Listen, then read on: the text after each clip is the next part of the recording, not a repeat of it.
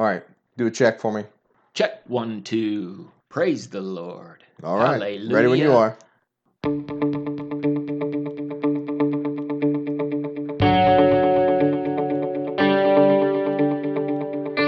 Welcome to Things You Missed in Sunday School, where we talk about the lesser known, obscure, but interesting stories from the Bible and church history.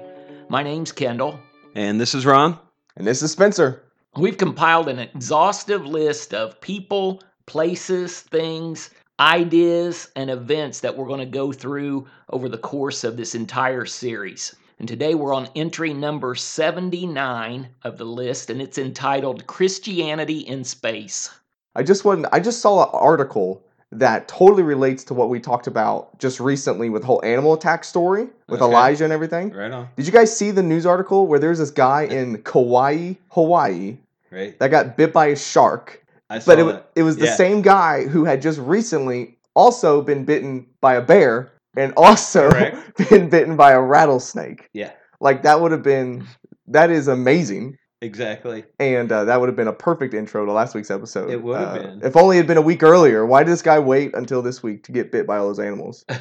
Well, I don't think it all happened in a week. I think this has happened in his lifetime. Okay. So it wasn't like he was just having a bad week at the zoo or something like that. I mean, he was just a bad week at the zoo. That would be a horrible zoo experience. But he's only like 22 years old. Right. Yeah. So still, all of that has happened. I mean, what comes next? What's next? What's worse than a shark? Yeah, I would be scared. What could be next? I don't know.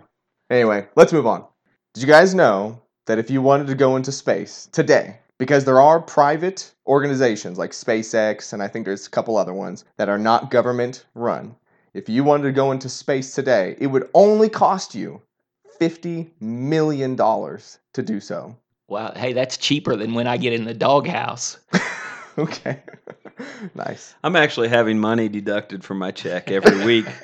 I'm saving for that trip. Looking forward to it. So maybe by the time... Actually, yeah, I'm going to go there someday when Jesus comes back. I mean, okay. Heaven's up there somewhere, right? Mm-hmm. I guess that goes into my next question, which is if going into space ever becomes affordable, which I don't even know what that would be, maybe $1,000 or a couple, I don't know. For something as amazing as going into space, just think about it. Would you guys really go? If you can go into orbit or maybe do an orbit around the moon and come back, would you really consider doing it? Absolutely. I would go. You think that'd be cool? It would probably take away from your inheritance, but that money, but I would never love mind. to go. It will never become affordable. I didn't really like flying to Florida all that much, so I probably... You won't go into space? No, I'll wait till Jesus comes back. Oh, okay. I would definitely go. That'd be so cool. Well, today we are talking all about Christianity in space. We have been going to space since the 60s, since the Mercury program, even before then with Sputnik and everything, way back when. So today we're talking all about the Christian traditions or anything that relates to Christianity that has occurred in space over the past half century, really. So here's a couple facts about astronauts. Every year on the International Space Station, which is 250 miles above the Earth's surface, they celebrate Christmas. And they do that by taking some time off to open presents, and they even have a Christmas dinner together. NASA gives them turkey, fruit salad, green beans, and potatoes, cornbread stuffing, cran apple cobbler, and chocolate cake for that dinner. But most of it is usually thermostabilized, which I don't know what that means, but it does not sound appetizing, or it's canned, or dehydrated. Yeah, see, that's wrong because, I mean, it's not right. I'm not saying the information's wrong. I'm saying that you got to have ham on Christmas, not turkey. Turkey's Thanksgiving. You got to have ham. Okay. Just saying. Well, we're going to write NASA and let them know. Yeah. Absolutely. Well, I understand that Charles Duke, who's still alive as of this recording, was the 10th person and the youngest person to walk on the moon. Okay. And after his Apollo 16 mission, he became a devout Christian due to his experience up there. Oh, wow. Cool. Yeah, I actually talked about him in a sermon a few weeks back, and not that you guys were paying attention, but how he was depressed. when he came back from his mission and he accomplished the feat of becoming the youngest man to ever walk on the moon. It's like, what do you do after you reach the pinnacle of your career? Now you remember this Now story. I remember. Now you do. Basically, long story short, his wife led him to the Lord, and he went around talking to prisoners. Right. And saying that I would rather, walk on the earth with Jesus than to walk on the moon, without him. Gotcha. And so pretty cool thing. But anyway, just a little side note. Go back online and listen to that sermon. It's worth it. Okay. James Irwin, also astronaut. He was the 8th person to walk on the moon, and according to one source, Irwin said that it was his experience exploring the moon on the Apollo 15 mission in July of 71 that moved him to devote the rest of his life to spreading the good news of Jesus Christ. He spoke to church groups around the country. He often spoke of his lunar mission as an epiphany, declaring that I felt the power of God as I've never felt it before. And I'm sure that was probably the case for most of them. I wouldn't Right. think you could help but feel the power Mhm. of God being in that situation. So maybe with some convincing, I would travel to just space. get that experience. Yeah, doggone it. Rethinking it. Yeah. Well, here's a specific event that deals with Christianity in space. First is the story of Apollo 8. Apollo 8 was the first manned mission from NASA to leave orbit of the Earth Okay. and orbit the moon and return safely. Okay. First one to go and return safely. And it launched on December 21st, 1968. Mm-hmm. And on Christmas Eve, they took what is probably the most famous picture in space history. They call it Earthrise, which we can't really explain besides saying that these astronauts saw the Earth rise for the first time in human history. Mm-hmm. I mean, it's an amazing picture. I encourage you to look it up on the internet, look it up online. But a while later on that same day, they had a television broadcast, which I read was the most watched television broadcast up until that time. Wow. And on that broadcast, they talked about the features of the moon's surface. Okay. Then William Anders said, we're now approaching lunar sunrise. And for the people back on Earth, the crew of Apollo 8 has a message that we'd like to send to you. After which he said that, they went on to read Genesis chapter 1, verses 1 to 10. Wow. And they divided the passage up into 3 chunks, with William Anders reading the first part, James Lovell reading the middle part, and it was finished by Frank Borman, who ended it by saying, and from the crew of Apollo 8, we close with good night, good luck, a Merry Christmas, and God bless all of you on the good earth. Wow. That's pretty awesome. You got this huge chunk of the planet listening to you and seeing the moon and hearing Genesis chapter 1 read to them. Just what an amazing moment in history. That is pretty awesome. No doubt. Yeah, as you were saying that, I was looking up the picture Earthrise, and just it's a beautiful picture. It's like it looks just like a moonrise, where it's about half of the Earth showing, coming over the surface of the moon. It's just an amazing picture. To think that was the first time in human history we saw the Earth rise instead of the moon rise. And that raw footage of them reading is actually on the internet, and it's really cool to listen to. If you have time to go listen to it, it's really neat. James Lovell, who was on that trip, he read the middle part. He actually would go on to lead an Apollo mission a few years later, but he would never step foot on the moon because that was Apollo 13 that he was in charge of. That was James Lovell? Yeah. That was James Lovell. I thought that was Tom Hanks. Incorrect. he played Jim Lovell on that one. Okay. Yeah, because Tom Hanks wasn't a Christian. We know, right? Okay, I don't know. I'm sorry. There was some. I thought these glasses would make me smarter. That's not working. There was some pushback after they read that. The American Atheist Foundation actually sued the United States government for that, saying that they broke the First Amendment, but the Supreme Court dismissed the case and said, nope, it's all good. Yeah. So that's pretty cool. Not surprising. No, I'm not shocked by that at all. Our second event happened about 7 months later, July 1969. Apollo 11 has landed on the moon. The astronauts that landed on the moon were Buzz Aldrin and Neil Armstrong. And soon after they landed, Buzz Aldrin became the first person in human history to take communion in space, which that's pretty awesome.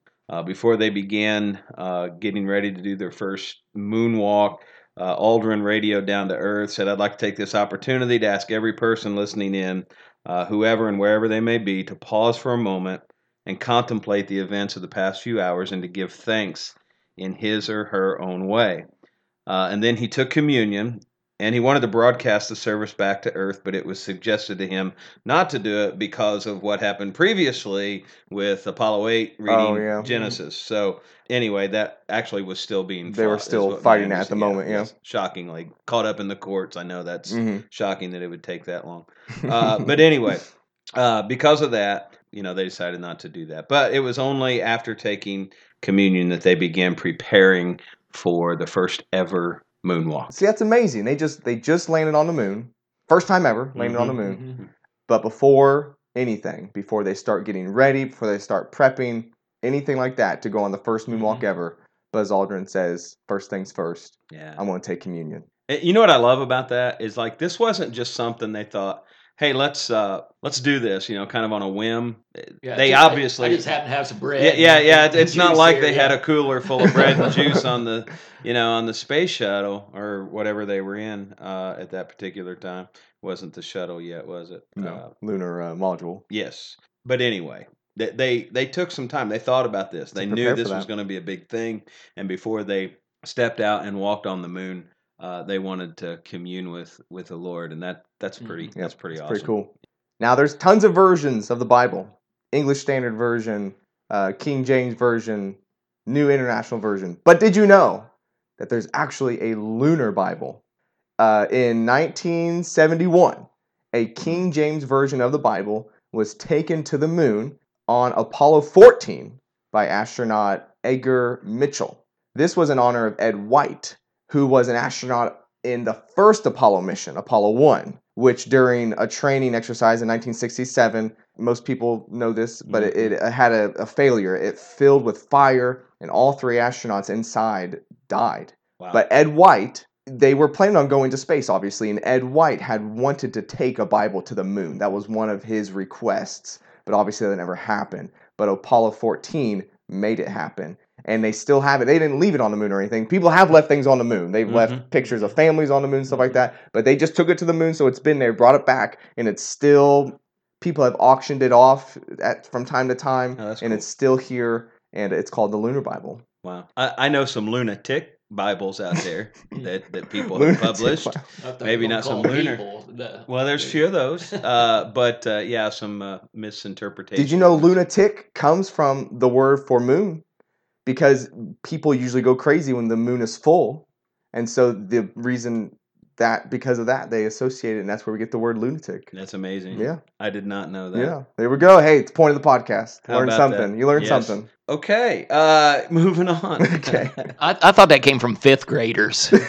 5th grader. It was so mean. Yeah, probably so. Probably more truth to that than you realize. Anyway, you know what happens a lot of times?